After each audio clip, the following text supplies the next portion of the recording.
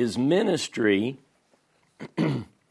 began 40 years prior to the destruction of the temple in a great exile. He predicted that the beautiful temple, which he referred to as a den of robbers, would be destroyed.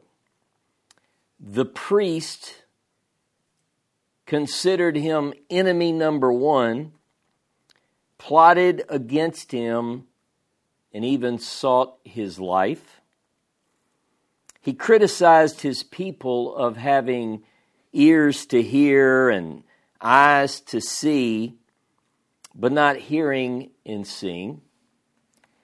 He also spoke of a future new covenant for God's people, a covenant that included the lost and scattered sheep of Israel, and he predicted the eventual return of the same.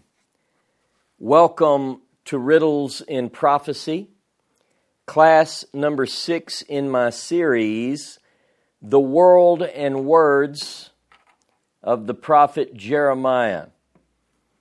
Good morning and welcome. We begin today in 627 BCE.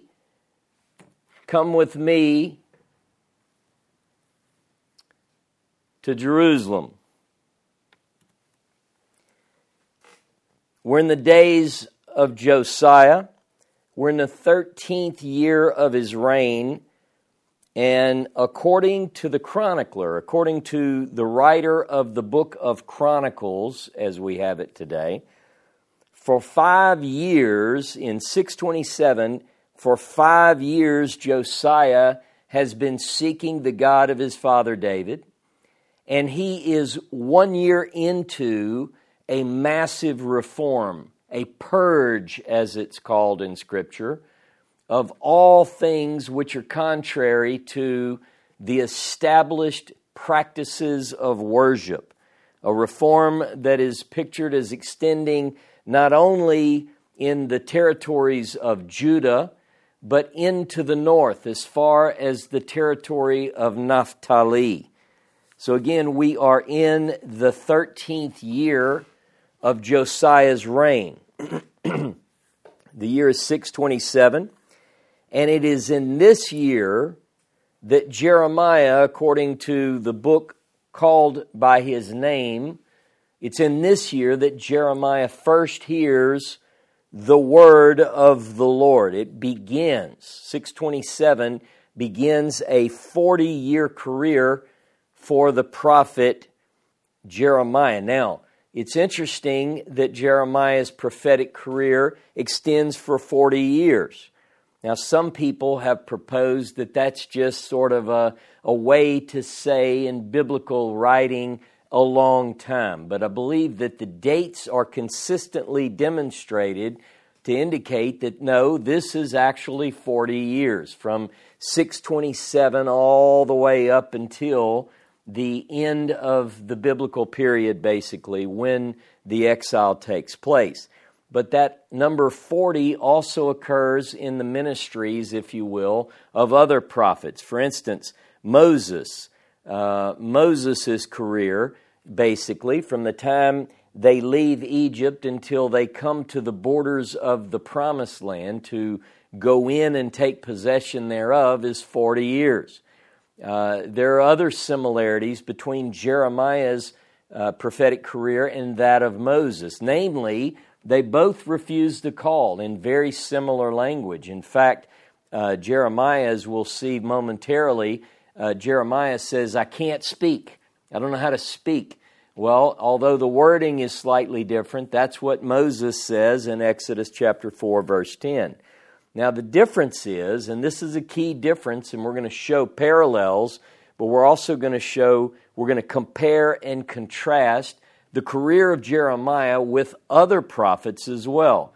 So, for instance, Moses brings the children of Israel, God's chosen people according to the narrative, from Egypt to the Promised Land. Not into the Promised Land, they do that after he dies. But he brings them from Egypt to the Promised Land, whereas Jeremiah's role is the opposite.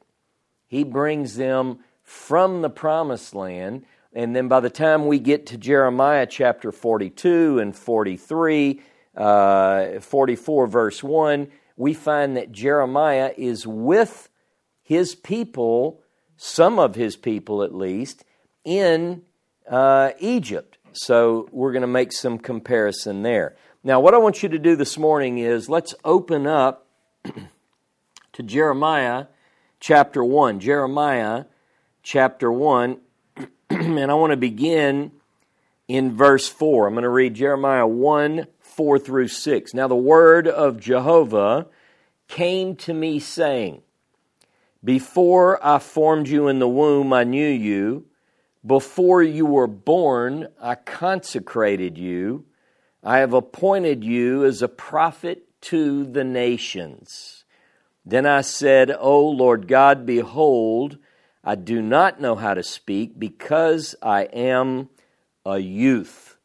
Now, at this point in the Hebrew text, there is a break, a white space in the text. From Jeremiah chapter 1, verses 4 through 6, they are one literary unit, and then there is a major break, what we call a petucha in the text. I want to bring these break points out because we tend to follow chapter to chapter. What I want to do is I want to point out sections according to the ancient scribal method of reporting.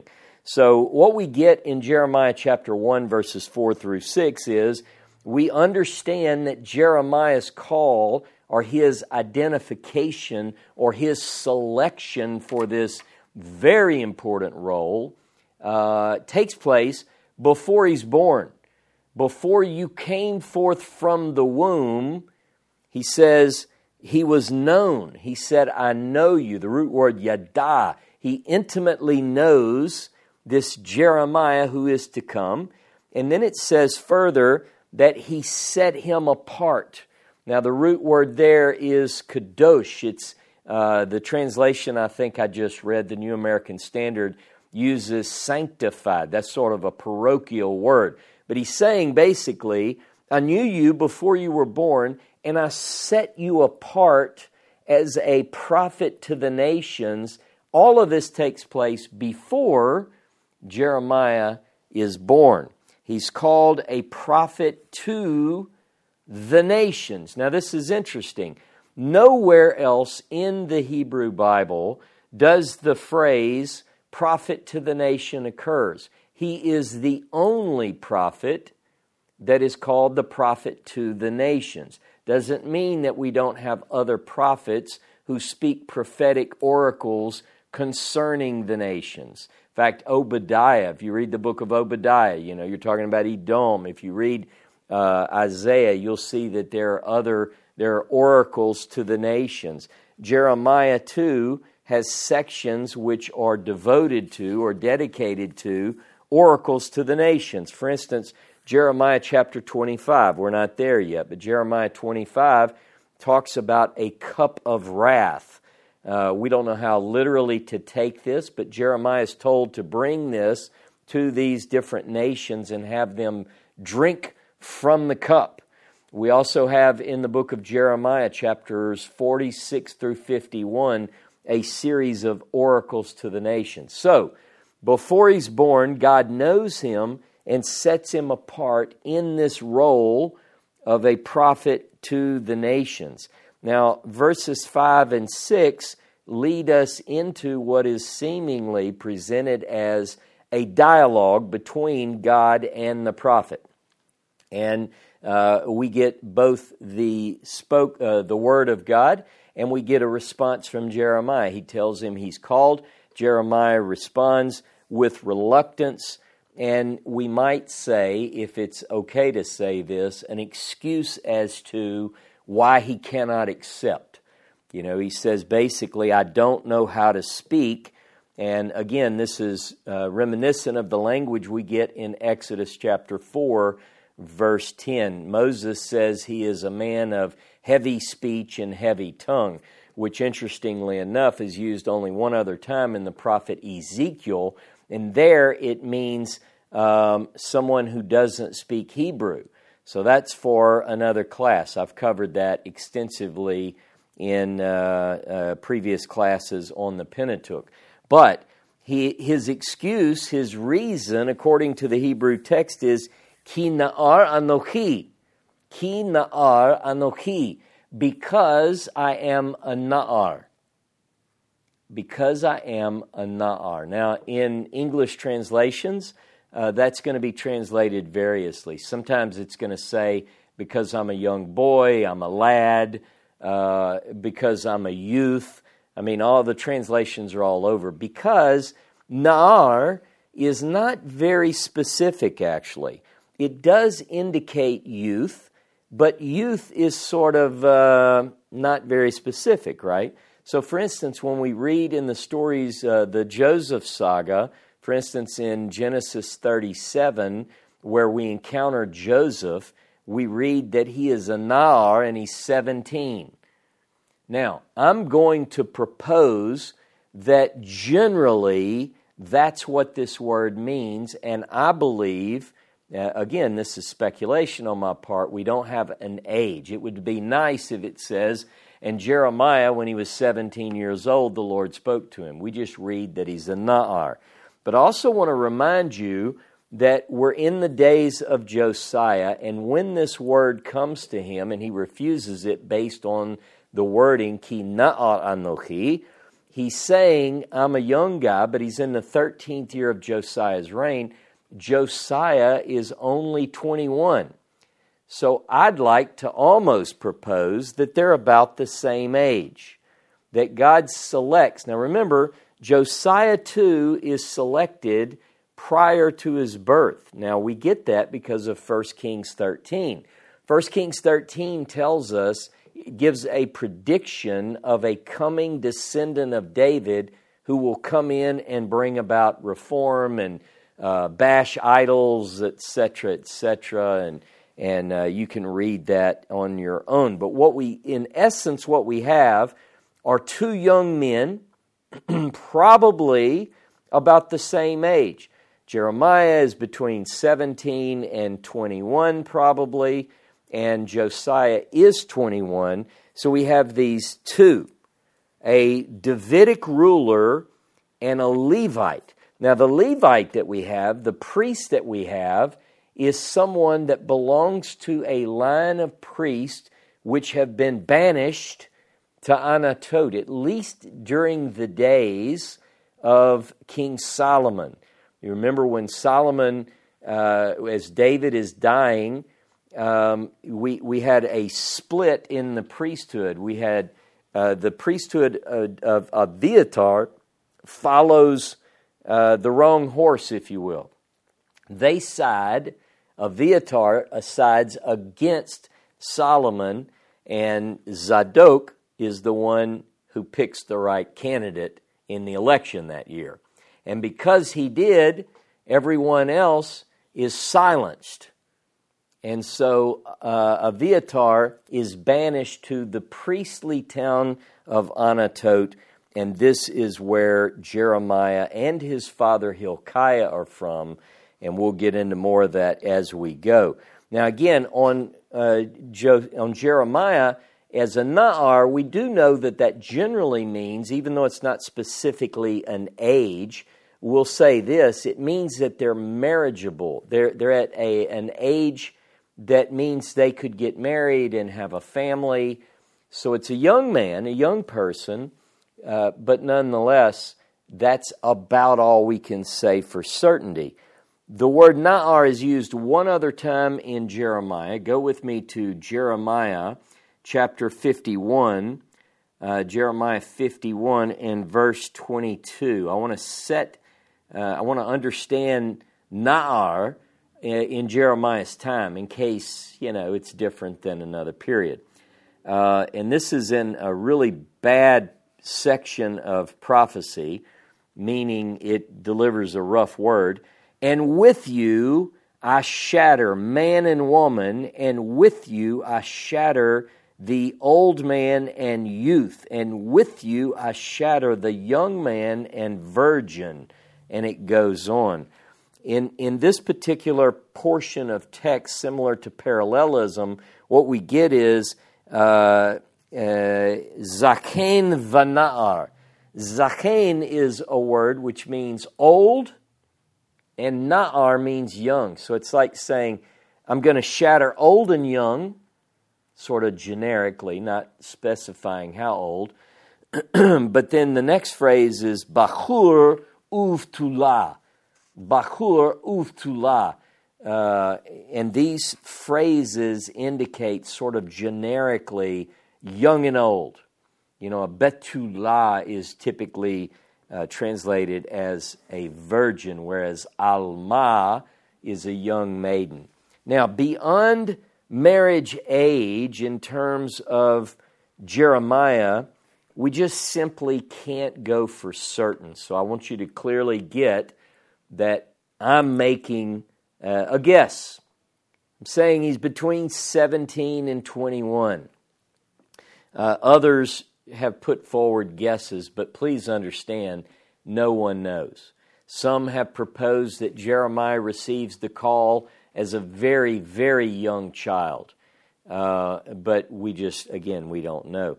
Now, we also know, not only is he young when he's called, but he's not married, and he's not to marry.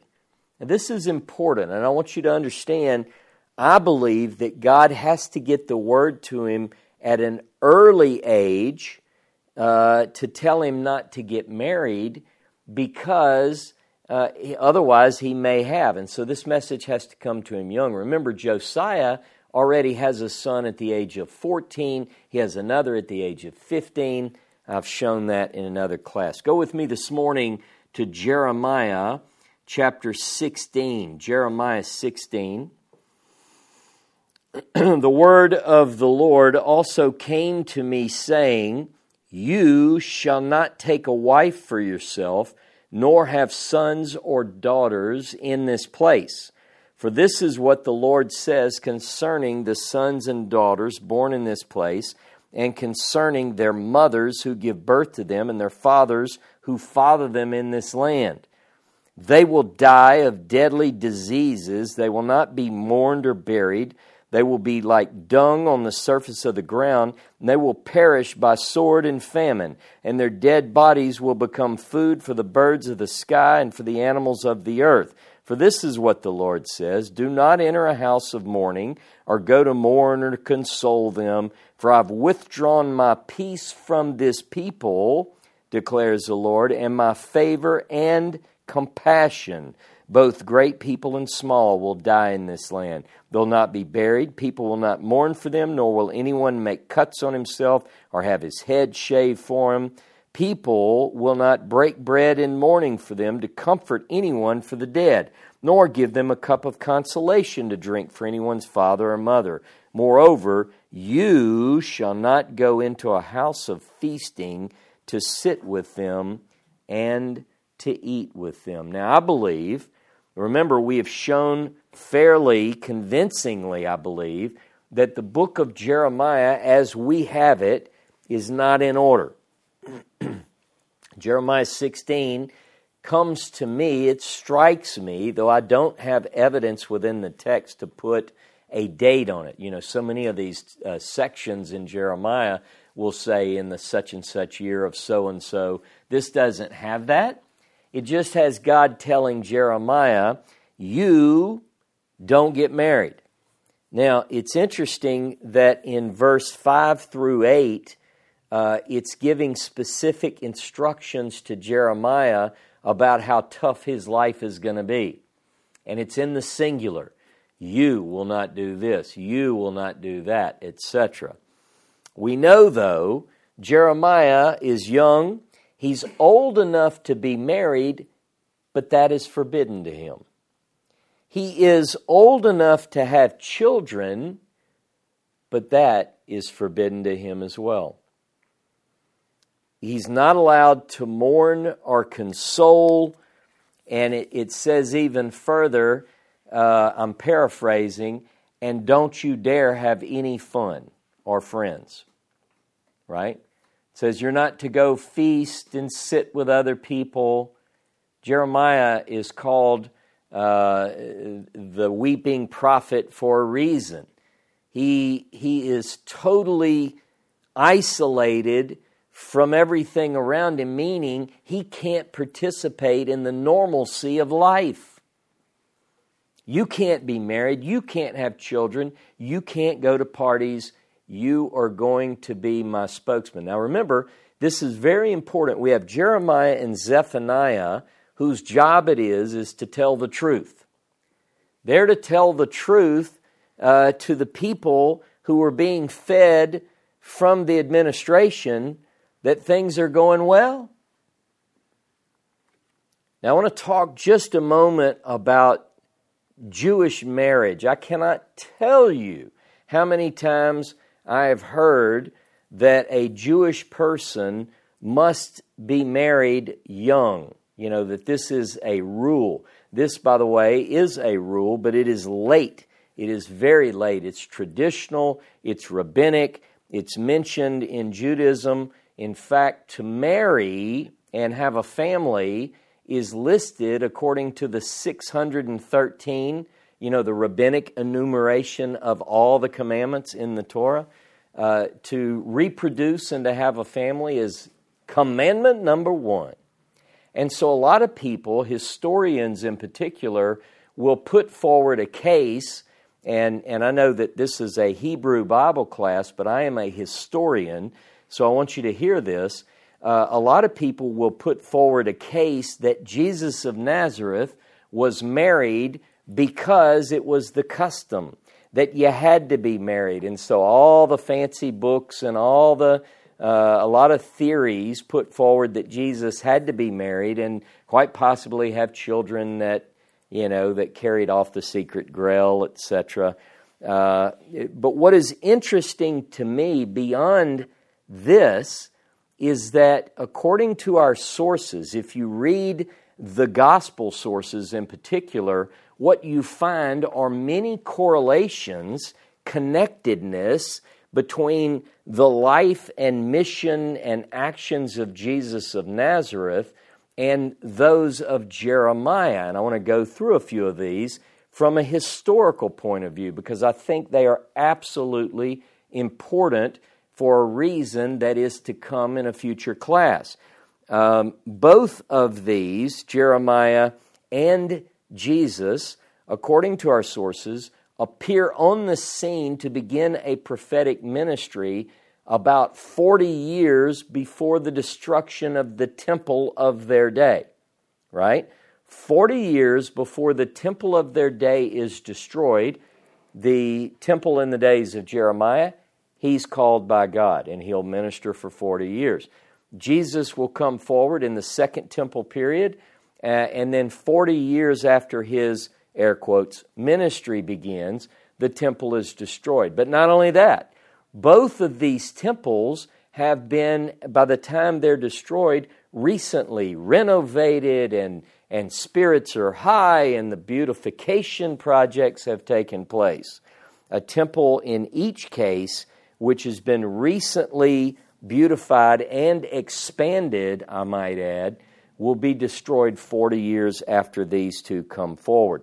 Both Jeremiah and Jesus of Nazareth have very negative assessments of the house in their day.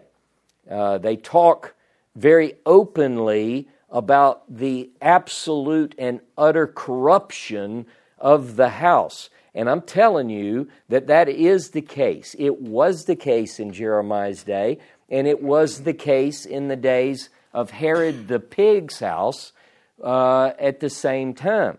Now, both find themselves as enemies of the priesthood that rules in their time. Both of these guys, Jeremiah and Jesus, are enemy number 1 to the priesthood. Both are very critical of the priesthood in their respective times. Now, after Jeremiah, go back to Jeremiah, after Jeremiah is told, you can't get married, you can't have children, in that same chapter, there is a prophecy about fishing for men. I find it interesting that in the gospel narratives, that soon after Jesus of Nazareth launches his mission, he goes out and seeks to make fishers of men. The correlation is uncanny. Jesus mentions this same fishing of men, and it could very well be that likely he is following Jeremiah's lead on both accounts. So I would propose that, at least as a historian, when I look at the historical Jesus, I think he is in these texts. So if some people say, well, I don't even believe Jesus existed. Well, I do. And I think he's in these texts. And I think he looks at Jeremiah's text and he finds himself, if you will, at least part of his role. So he says, you know what? Just like Jeremiah, I'm not going to get married either, for similar reasons. Now, both claim, at least part of their message, a central part of their message, that the people that they are here to reach, that their ministry, their word has to reach, is a group that is identified as the scattered northern kingdom of Israel. In fact, Jeremiah in chapter 50, verse 6, talks about the lost sheep. He refers to this missing, scattered, absent group as lost sheep. And then that's in verse 6 of chapter 50. And in chapter 50, Jeremiah 50, verse 17, he refers to them as scattered sheep. Jesus of Nazareth would follow suit. Both Jesus and Jeremiah claimed that their audience had ears to hear, but they didn't hear. Eyes to see, but they didn't see. You can look at Jeremiah 5 and 21 as an example for Jeremiah, and Jesus would quote Jeremiah in Matthew 13:14, or the writer of Matthew would. Now, this language and description of those who have ears to hear, eyes to see, not hearing, not seeing, is also, interestingly enough, the language that the psalmist in Psalm 115, verse 5 and 6, and Psalm 135, verse 16, that exact language, ears to hear but don't hear, eyes to see but don't see, that language is in reference to idols. So basically, these two are looking at their audience and they're saying, they're just like, they're not even alive. The people aren't alive. I find that fascinating. Both Jeremiah and Jesus cautioned against sowing among the thorns. Jeremiah chapter 4, by the way, if you want to look at that in your own time. And Jesus referred to the same in a parable.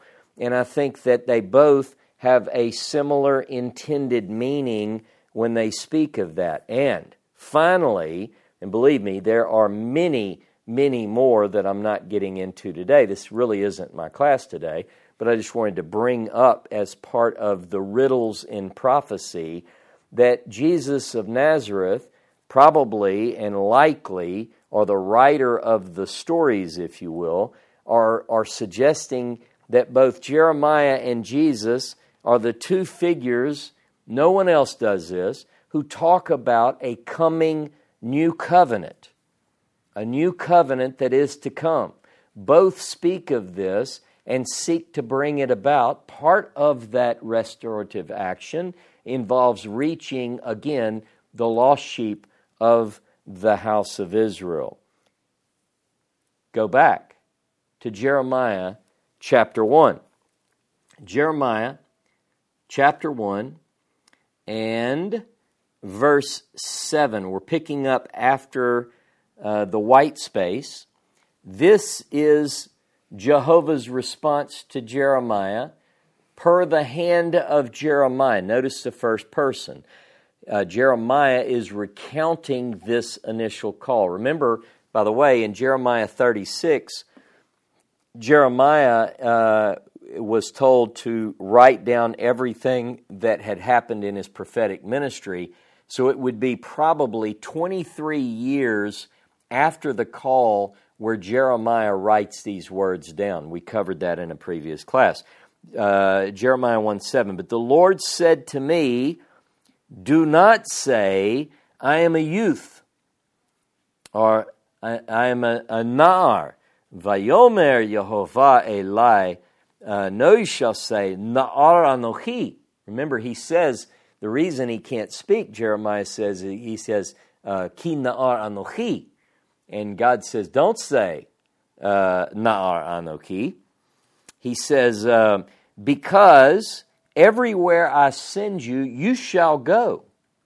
And all that I command you, you shall speak.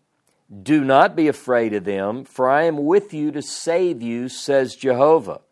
Then the Lord stretched out his hand and touched my mouth, and the Lord said to me, behold, I have put my words in your mouth. See, I have appointed you this day over the nations and over the kingdoms, to root out, to tear down, to destroy, to overthrow, to build, and to plant. White space.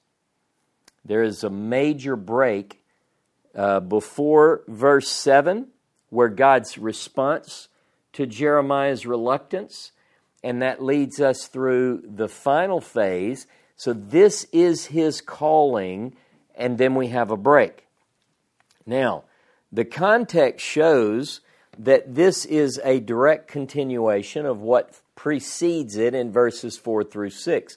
This is a major section that focuses on the call of Jeremiah. Now, there is language here that we have to ask ourselves, how literally do we take this? Jeremiah says, the Lord, that's Yod-Heh-Vav-Heh, that the Lord reached and with his hand and touched Jeremiah's mouth. Now, how literally are we to take this? In Hebrew, v'yaga al pi, and he touched my mouth. To touch, literally to touch is the way it reads. This exact phrase, the touching, v'yaga al pi, is used in one other text, and it happens to be the call of another prophet. Go with me to Isaiah chapter 6. Isaiah chapter 6. Notice in Isaiah chapter 6, you would think, now if I'm going to tell you that this is part of the call of Isaiah, even though it's appearing in chapter 6, I'm going to show you that this particular action, the putting words in Isaiah's mouth, takes place early in his prophetic career. So I'm going to read chapter 6, if you will bear with me. In the year of King Uzziah's death, by the way, he's called Uzziah, he's called Azariah, depending on whether you read Kings or Chronicles. His death, for instance, is in Kings and Chronicles. 2 Chronicles 26, 16 through 21 is very detailed. He is arrogant, he gets leprosy, the whole 9 yards. Okay, but here we go. In the year of King Uzziah's death, it says, I saw Adonai sitting on a throne, lofty and exalted, with the train of his robe filling the temple. Seraphim were standing above him, each having 6 wings. With 2 covered his face, with 2 covered his feet, and with 2 he flew. And one called to another and said, Kadosh, Kadosh, Kadosh, Yehovah Tsaveot. Holy, holy, holy is the Lord of armies, or host. The whole earth is full of his glory. Now imagine, Isaiah is witnessing this in a vision in the throne room. And the foundations of the thresholds trembled at the voice of him who called out, while the temple was filling with smoke. And I said, notice, first person, Isaiah, woe to me, for I am ruined, because I'm a man of unclean lips, and I live among a people of unclean lips. For my eyes have seen the King, the Lord of armies. My eyes, he says, have seen the King, Jehovah of hosts. Now, I thought there were passages that says no one can see me. Okay, well, that's part of the questions. Why we study sources in the biblical text. Verse 6, Then one of the seraphim flew to me with a burning coal in his hand, which he had taken from the altar with tongs. He touched my mouth with it and said, Behold, this has touched your lips, and your guilt is taken away, and atonement is made for your sin.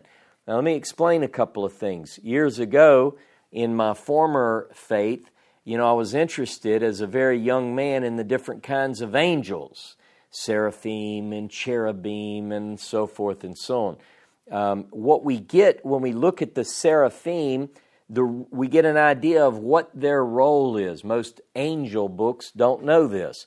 But a seraph, the word seraph in Hebrew means burn. Now what we get from context here is that the seraphim, that's plural, these seraphs, if you will, they have a job. They are attendants at an altar in the throne room. Now, the word burn is part of their name. You see, it says right here, he took a burning coal in his hand. Well, that's perfect job for a seraph, because a seraph is attendant to a burning altar, right? That's why they get the name. Which he had taken from the altar with tongs, and he touched my mouth with it. Now the phrase, he touched my mouth, is the same exact phrase for what we read in Jeremiah chapter 1. It's a little bit different in that who is doing the touching and what does that touching yield. We'll talk about that in just a moment. Now, I did want to tell you that the year that Uzziah dies, the story is in 2 Kings 15, by the way, verse 7 talks about the death of Uzziah. Now, in the Israel Museum, if you go on a tour with me to Israel, I will show you this plaque that was discovered. And on this plaque, it is a grave marker, basically, and it says, it's an ancient Aramaic inscription, and it says something to the effect that these are the bones of Uzziah. Don't open. It's in the Israel Museum. It's really cool. Now, why would they say don't open? Well, for one, you don't want people opening the king's bones. But remember, he's a leper. He's got some kind of funky disease, and it could be for that reason as well. But Uzziah is a king when Isaiah's prophetic career begins. Let me just show you one other thing while we're in Isaiah. Go to Isaiah 1 and verse 1. The vision of Isaiah. By the way, I'm going to teach Isaiah as well, God willing, at some point in the future. The vision of Isaiah, Yeshayahu, the son of Amoz, concerning Judah and Jerusalem, which he saw during the reigns of Uzziah, Yotam, Achaz, and Chizkiah, kings of Judah. So Isaiah begins his prophetic career in the days of Uzziah, and Uzziah dies in chapter 6. So early in the prophetic career of Isaiah, he has this vision. He is called, and his mouth is touched, and you'll hear a little bit more. These connect in a way. This is one of the riddles of prophecy. Let me just say this: just like Moses, 40-year career, Jeremiah, 40-year career, Isaiah, 40-year career. Isaiah's career spans about 40 years if you add up the years of the kings from Uzziah to Chizkiah.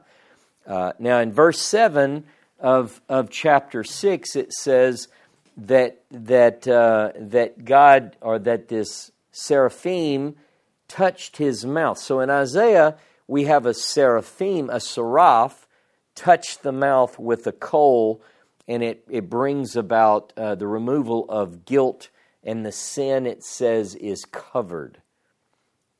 Kavar, it's covered. Now, Jeremiah doesn't have an angel or a seraph or whatever, or a coal touch his mouth. What Jeremiah says is that the Lord, Jehovah, touches his mouth with his hand. Now, you might say, well, God doesn't have a hand. You know, there are traditional beliefs and so forth and so on.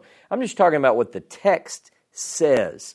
Jehovah with his hand touched Jeremiah's mouth. He doesn't say, and by this you'll know that your guilt is atoned. And no, he says, by this I am putting my words, like God says, I'm putting my words in your mouth. Very, very direct language.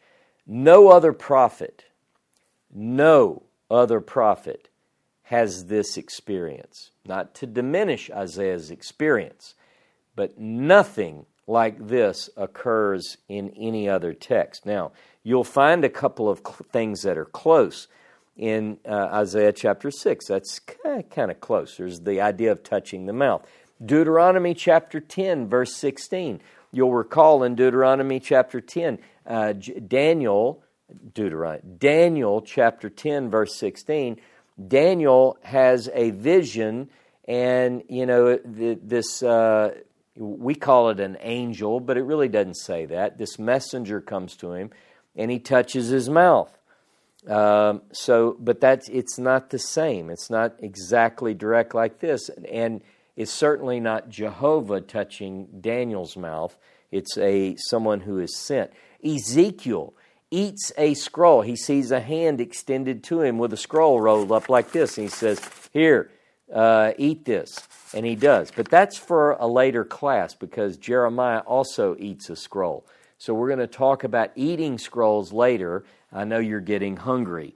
But Isaiah and Jeremiah are both given words to speak during these encounters, Isaiah 6 and Jeremiah chapter 1, that are not pleasant.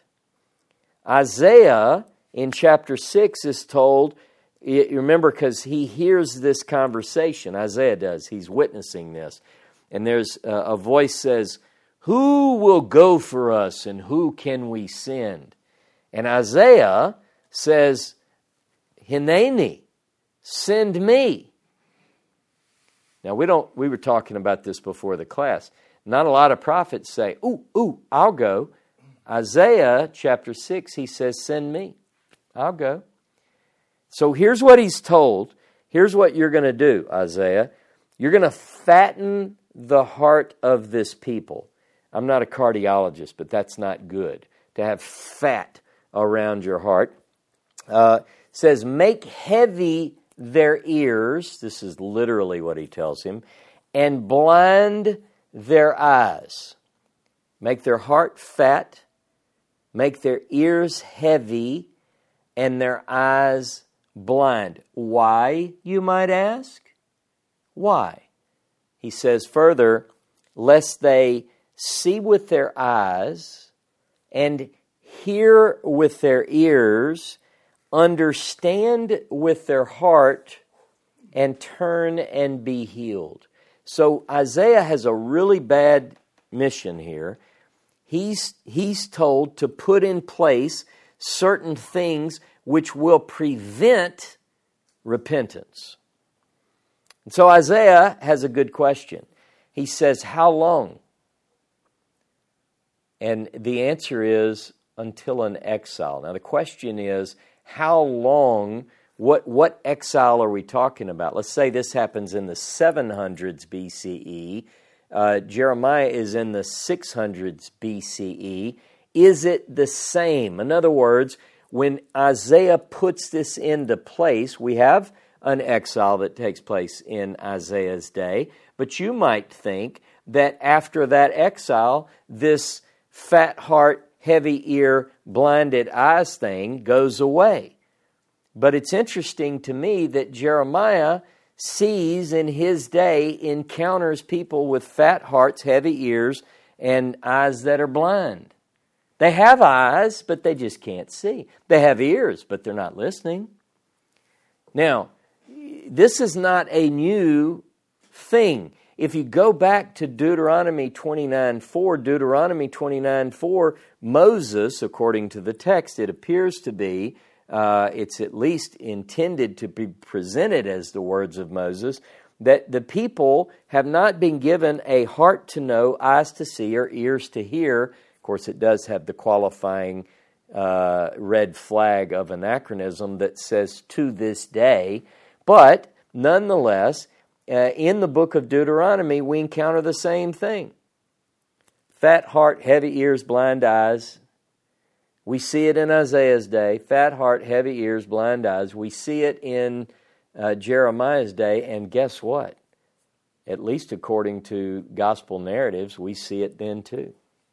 Now, according to what is given to us in the text, this ability to understand, see, and hear is something that must be given by God. The Lord giveth, and the Lord taketh away. Well, the Lord tooketh away in Isaiah 6. To put my words in your mouth means to prepare one for a prophetic career. In other words, the words that you speak, Jeremiah, are not your own. They will be the one. They will be the words of the one who sent you. Right? You will go, he says. God tells him, you will go and you will speak whatever it is I tell you to speak. You will go where I send you. So the words that he speaks are not his own when he is speaking, Ko Amar Yehovah. My words in your mouth. Go to Deuteronomy chapter 18. Deuteronomy chapter 18. And I want you to just go with me to verse 18. By the way, this is the exact phrase that it is given in Jeremiah 1:9. Jeremiah 1:9, God says, I will put my words in your mouth. Right? That exact phrase is found only one other time, and you're about to hear it. Deuteronomy 18:18. I will raise up for them a prophet from among their countrymen like you. Put Moses in there. That's Moses. And I will put my words in his mouth, and he shall speak to them everything that I command him.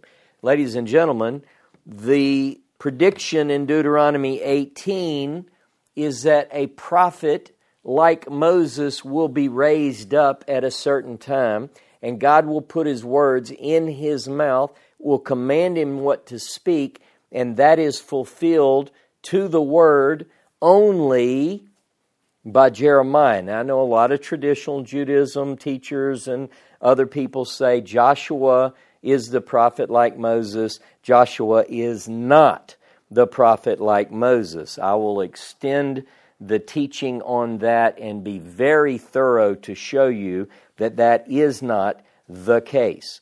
The prophet like Moses, the one who is raised up and the one that God puts his words in his mouth is Jeremiah. Now, by the way, I want you, there's one other verse. You have Jeremiah 1:9, put the words in your mouth. You have Deuteronomy 18, the prophet like Moses, put the words in your mouth. There's one other passage that talks about God putting words in the mouth using the same vocabulary. Some of you are out there going, this prophet is speaking the word of the Lord. Not what I'm saying. I'm saying you have to be specific when you study the Bible. You have to interpret the Bible from the words, in connection with the words, and on the basis of the words. There is no room for you to inject or interject and put things in the text which are not intended. We want to be precise. If we're looking for the prophet like Moses, we have to say, what does it say he will do or say? And the language is perfect. But one other verse, go with me to Jeremiah chapter 5, Jeremiah 5 and verse 14. Therefore, this is what the Lord, the God of armies, says. because you have spoken this word, behold, I am making my words fire in your mouth, and this people wood, and it will consume them. 5, verse 14. This word, he says, noten devarai baficha. I am putting. He said, noten doesn't mean I put or I had put. It's not past tense. It's not future tense. It is present and active. He says, I am putting my words in your mouth, la'esh, for fire. So God twice tells Jeremiah that exact prophet like Moses phrase. I'm going to put my words in your mouth. And so therefore we have it. Now, again, other passages do use different language, different vocabulary to say that God's words are in the mouth of man. In a prophetic word to those who chase righteousness, or those who pursue righteousness in Isaiah 51. Go to Isaiah 51 with me. We get something very similar. Isaiah 51. Shemu Elai rodfei tzedek. Listen to me, you chasers of righteousness, who seek the Lord. Now, he goes on to say that these people who know of righteousness, down in verse 16, it says, let me scroll down, and I have put my words in your mouth and have covered you with the shadow of my hand to establish the heavens and to, it says, to plant the heavens and to found the earth and to say to Zion, you are my people. So here we have a prophetic word to those who chase after righteousness and who know righteousness, people who have the Torah in the heart. Isn't that the goal? Just stick with me. We're talking about riddles and prophecy. Who are these people? God says, I have put or placed. Here it's sim. I place my words in your mouth, right? Now, it's a little bit different language than what we see in Deuteronomy 18 and Jeremiah 1:9. But here it says, sim. I put my words, place my words in your mouth. And then now look, later, by the way, so who is this? Who is he talking to? We're going to get into this. I'm going to show you some things in prophecy that must be connected based on language, based on vocabulary, words and phrases that help us identify things as we work our way through. Go with me to Isaiah 59. I know this is a class on Jeremiah, but we have to talk about riddles in prophecy, so we have to bring in these other prophets because they are speaking, they represent the same one who commissioned them. And this is why, like the Ebionites and so forth, referred to a spirit which hastened through the ages. They talked about the spirit of the true prophet. I'll get into that.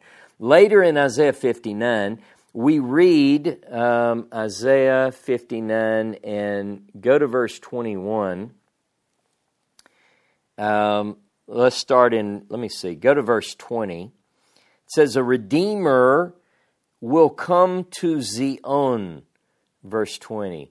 And he will come to Zion, a Goel, for those in Jacob who turn from wrongdoing, declares the Lord. Now look, the Redeemer is coming not for Zion. He's not coming for all of the people.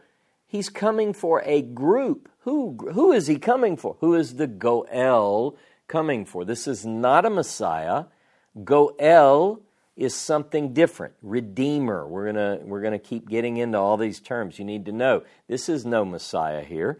This is a higher job, if you will, than a Messiah. A Goel will come for those who turn from wrongdoing. Now listen to this, verse 21.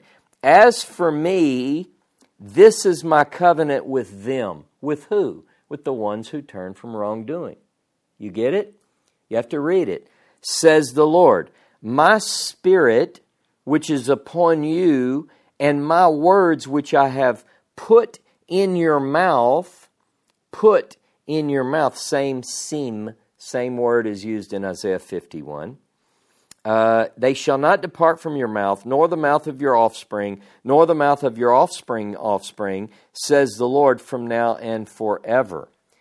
So God says that a Goel, a Redeemer, is coming for those who've turned from sin, and it's this group that He makes a covenant with. We're going to talk about what covenant He makes with them.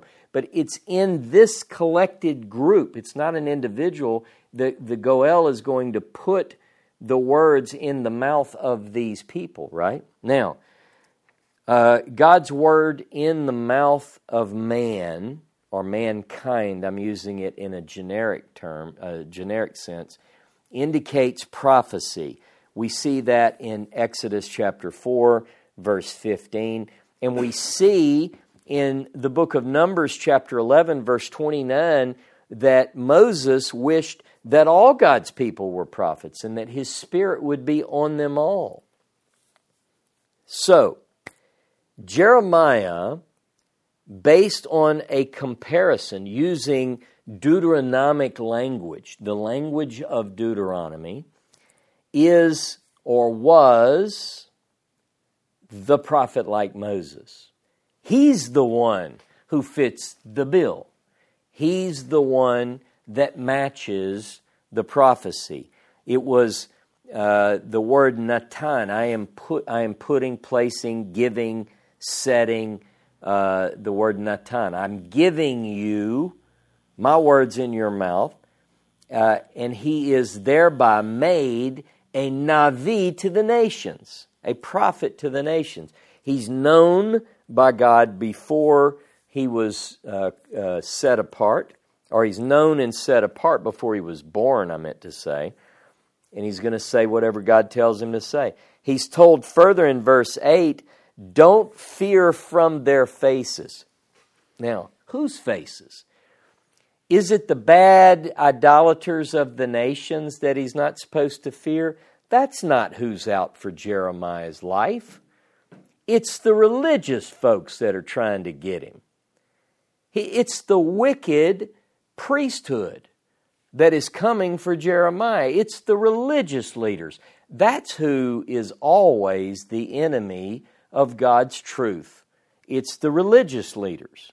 It's today like that. It was then like that. He doesn't say, hey, be careful when you go to those nations because those guys are pagan. They're going to be setting up trees in their house and decorating them. They're bad. They're not holy like us. No, it's the people of the temple he's telling him to watch out for.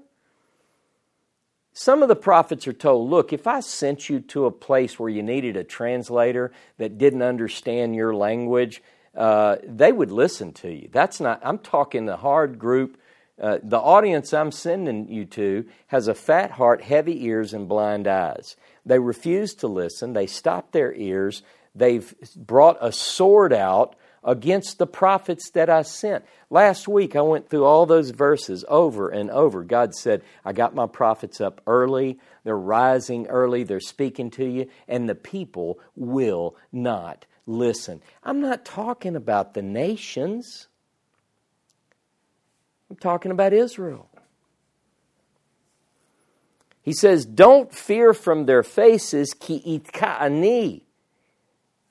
Ki itka ani, because I'm with you. This phrase is used repeatedly in Jeremiah. Ki itka ani. Go with me to Jeremiah chapter 1, verse 8. Here are the instances.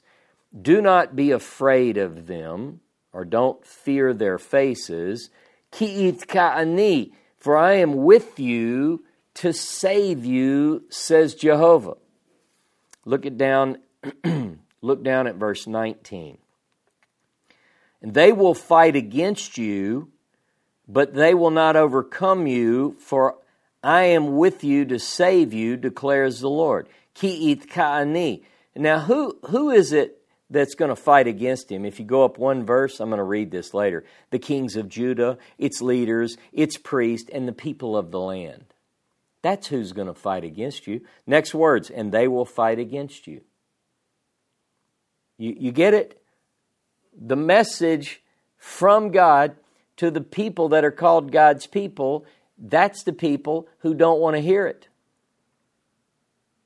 The whole batch is rotten. It's bad. He's already divorced the northern kingdom. And I know some people say, no, God never divorced His people. You better read Jeremiah. You better read it. Now, look down at chapter 15. Jeremiah 15, verse 20. Then I will make you to this people a fortified wall of bronze, and though they fight against you, they will not prevail over you. Ki itka'ani, for I am with you to save you and rescue you, declares the Lord. Wonder who's fighting against him there. Probably some pagan. Jeremiah chapter 30. Jeremiah chapter 30 and verse 11. For I am with you, declares the Lord, to save you, for I will completely destroy all the nations where I have scattered you, only I will not destroy you completely, but I will discipline you fairly and will by no means leave you unpunished. Hey, wait a minute. This is a riddle. For I am with you to save you, completely destroy all the nations where I scattered you. Now he's talking to a group where it says, I am with you, where it says, where I am with you, this now is referring to, very interestingly, a group. But it's in the singular. Ki itka'ani, same phrase, but he's talking, if you back it up, he's talking to Jacob. He's talking about Jacob. Look at verse 10. Do not fear Jacob, my servant. We're going to talk about the servant. The servant mentioned in the Bible. We see the servant over and over. Who is it? Is it Israel? Is it Jeremiah?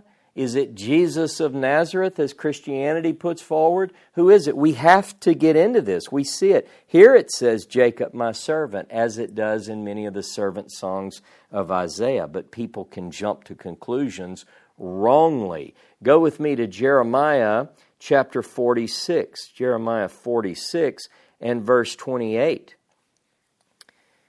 Jacob, my servant... This is the servant of the Lord. Do not fear, declares Jehovah.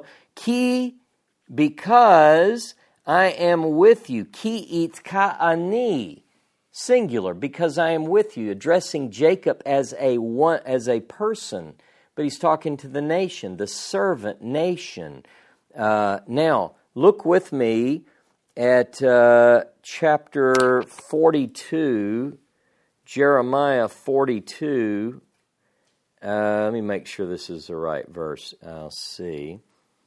Yeah, Jeremiah 42:11.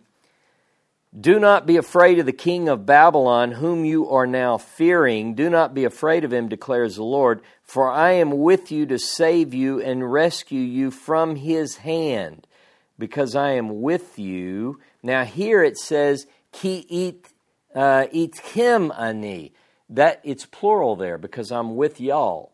I'm with you, plural, to save you. Lahoshia, Israel. Now, by the way, in verse 10 of that passage, it says, I'll plant you and not uproot you. Well, that's interesting because Jeremiah's mission, remember, part of it is to plant, to build and to plant. So this is part of his mission. This is, as you can tell, later.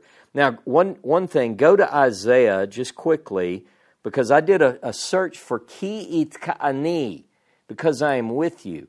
I want you to look at Isaiah 43. Isaiah 43, verse 5. Do not fear, for I am with you. That sounds very interesting, doesn't it? Sounds Very similar to what we read in Jeremiah. I will bring your offspring from the east and gather you from the west, I'll say to the north. Give them up, and to the south, don't hold them back. Bring my sons from afar, my daughters from the ends of the earth, everyone who is called by my name, etc. Here, Jacob and Israel are addressed. It's talking about Jacob and Israel, but it says, Ki itka ani. Now, in the course of this study, we will carefully be noting and connecting words and phrases between that make the point, that connect us between Jeremiah and the words of Isaiah and the servant within Isaiah and the servant within Jeremiah and other passages. You know, when you begin to unwrap this, you begin to connect based on words and phrases, your eyes become open as to the identity of these people. Jeremiah, the language directed to Jeremiah himself, is very similar to that which is directed to Israel and Jacob and to the servant within Israel, are the servant songs of Isaiah. At times the language is exact, at times not always. In fact, there is a theory that we're going to entertain later that says Deutero or Second Isaiah, Isaiah 40 through 66, is a portion of Isaiah which was written by Jeremiah. Some have proposed that Jeremiah is writing about the servant in there. The servant songs are associated with Jeremiah so closely. In fact, by the way, we won't do this today and get into it in any depth, but if you read Jeremiah 11 about being like a lamb brought to the slaughter, very close to the language we see in the suffering servant passages. Now, as Jeremiah is promised that God will be with him, so too Israel, Jacob, servant, they're all given the same phrase. Now remember, I'm looking for specific verbatim phrases. So I'm not entertaining similar phrases which are not so close with the vocabulary. For instance, Exodus chapter 3, verse 12, it says, Ki ehyeh imak, because I will be with you. Exodus 3:12. It means the same thing, really, but the language is different. So I want to focus on identical language. Go with me to Jeremiah chapter 1. Jeremiah chapter 1, verse 10. Jeremiah 1, verse 10. Here we go. He says, See, I have appointed you this day over the nations and over the kingdoms, to root out, to tear down, to destroy, to overthrow, to build, and to plant. So he says, I've appointed you this day over nations, and he gives him this, the mission in 3 phrases. Now, but I want you to notice this. Even in these words of impending bad, like if you're Jeremiah and God tells you, I'm going to use you to pluck, to break, to destroy, and to overthrow, and you also to build and to plant, you're going to think this is a very heavy job, right? And it is. But there is always, hear me, there is always a chance. The choice is in the response to the word of the Lord through the prophet. Go with me to Jeremiah 18. Jeremiah 18. And I want to read verses 1 through 11. The word that came to Jeremiah from the Lord, saying, Arise, go down to the potter's house. Now, this is something he's literally going to do. Go to the place where they make the pottery. And there I will announce my words to you. So I went down to the potter's house. Notice first person. He's telling us this. And there he was making something on the wheel. But the vessel that he was making of clay was spoiled in the hand of the potter. So he remade it into another vessel as it pleased the potter to make. You ever see somebody working clay on a wheel? I've watched people do this, and there are times I've done this. I've made I love this. I don't do it now, but I've done it a couple of times. If it's spinning, and in the ancient world they would pump it make it spin. But if you go too far or something, it gets out and it messes up. So what do? You mash it back together, throw it down, and you start over. That's what Jeremiah just saw. Then the word of the Lord came to me, saying, Am I not able, house of Israel, to deal with you as this potter does? What? In other words, he's saying, I can take this lump of clay, I can take you, smash you, and start over. Is that not what that means? All right. Am I not able to deal with you as this potter does, declares the Lord. Behold, like the clay in the potter's hands, so are you in my hand, O house of Israel. At one moment I might speak concerning a nation or concerning a kingdom to uproot, to tear down, or to destroy it. Those are the three words that come from his charge. Uproot, destroy, etc. If that nation against which I have spoken turns from its evil, I will relent of the disaster that I plan to bring on it. Or, at another moment, I might speak concerning a nation or concerning a kingdom to build or to plant it. But if it does evil in my sight by not obeying my voice, then I will relent of the good with which I had said that I would bless it. Now, speak to the men of Judah and the inhabitants against the inhabitants of Jerusalem, saying, This is what the Lord says. Behold, I am forming a disaster against you and devising a plan against you. Now turn back, each of you, from his evil way and correct your ways and your deeds. In other words, Jeremiah, your job is to pluck up, to break down, to destroy, and to overthrow, to build, and to plant. All of those are your job. I'm going to tell you to tell them to straighten their act up. If they don't, you're going to pluck up, break down, destroy, and overthrow. If they do respond, you're to build and to plant. Now, he says, I want you to understand this. If I've decreed bad and they make amends, bad's off the table.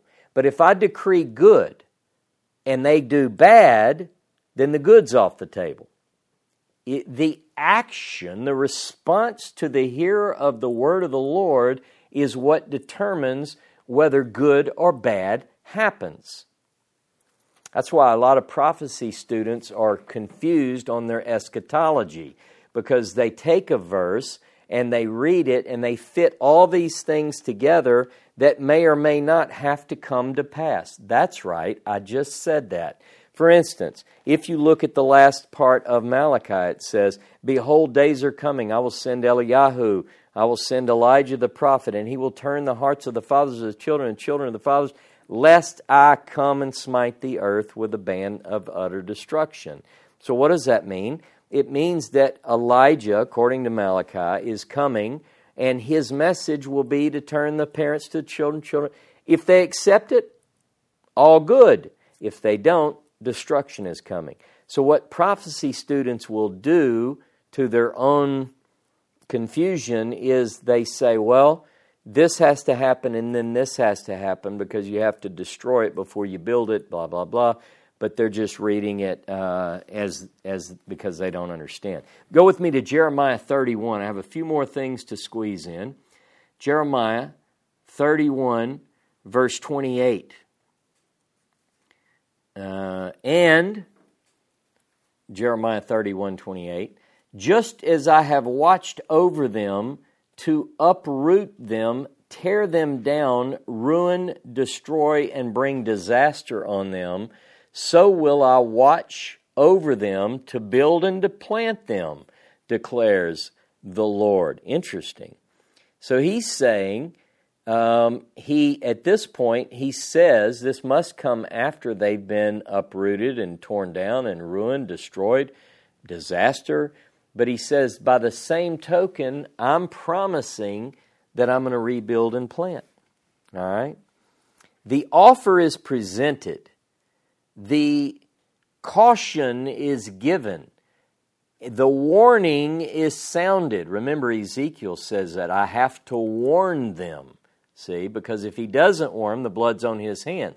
Because disaster's coming, you see, unless they repent. See, if they repent, now, no one can choose for the people.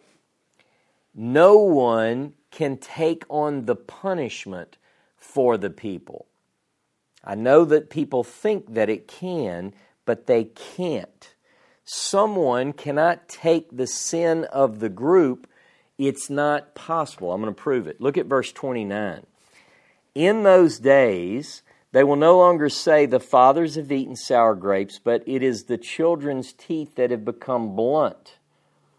All right? Everyone will die for his own wrongdoing. Each person who eats the sour grapes, his own teeth will become blunt. Now, this is in Ezekiel as well. The point being, the parents, the kids are saying, hey, it's not our fault the economy's messed up. It's not our fault this or that. Our parents did that. They did the bad and we reap the benefit for it. Well, what this is saying is that is not going to be the case. In fact, it's called a proverb that comes in late, this idea. But notice what immediately follows, that each person will die for their own sin. You know what the next thing Jeremiah says? Behold, days are coming, declares the Lord, when I will make a new covenant with the house of Israel and the house of Judah, not like the covenant which I made with their fathers on the day that I took them by the hand to bring them out of the land of Egypt, which my covenant they broke, though I was a husband to them. But this is the covenant that I will make with them after those days.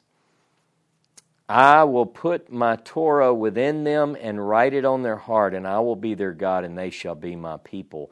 They will not teach again, each man his neighbor, each man his brother, saying, know the Lord, for they'll all know me, from the least of them to the greatest. For I will forgive their wrongdoing, and their sin I will remember no more. In other words, many people in our culture think that the new covenant has to do with someone taking other people's sins.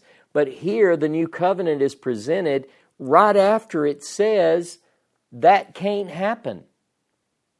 It couldn't get any closer in the text. You couldn't put it any closer to the new covenant promise than it is. Like the verse right before it says it. Now, remember, the goal of the new covenant is that God desires to forgive their iniquity and remember their sin no more. Now, how is that brought about? I showed you last week's class that the goal of Jeremiah's scroll, chapter 36, it says, perhaps, I'm going to give you these warnings of dire things that are coming. You say this to them, perhaps they'll repent, and then I'll be able to forgive their sin and their iniquity I'll remember no more. Now, I know we had a question pop up and somebody said, well, you said able. In other words, people say, well, I think that God is able to do anything. God puts in the Scripture, if we look at this as what God is telling us, it is contingent. His forgiveness is contingent on repentance. And you say, well, could God forgive sin without repentance? Could God create a rock so big that He couldn't pick it up? These are philosophical questions. Biblically, the question is, how will God do it? He will forgive sins. He can forgive sins, but He says He only will forgive sins when the people repent. Now, remember the goal of Jeremiah's scroll.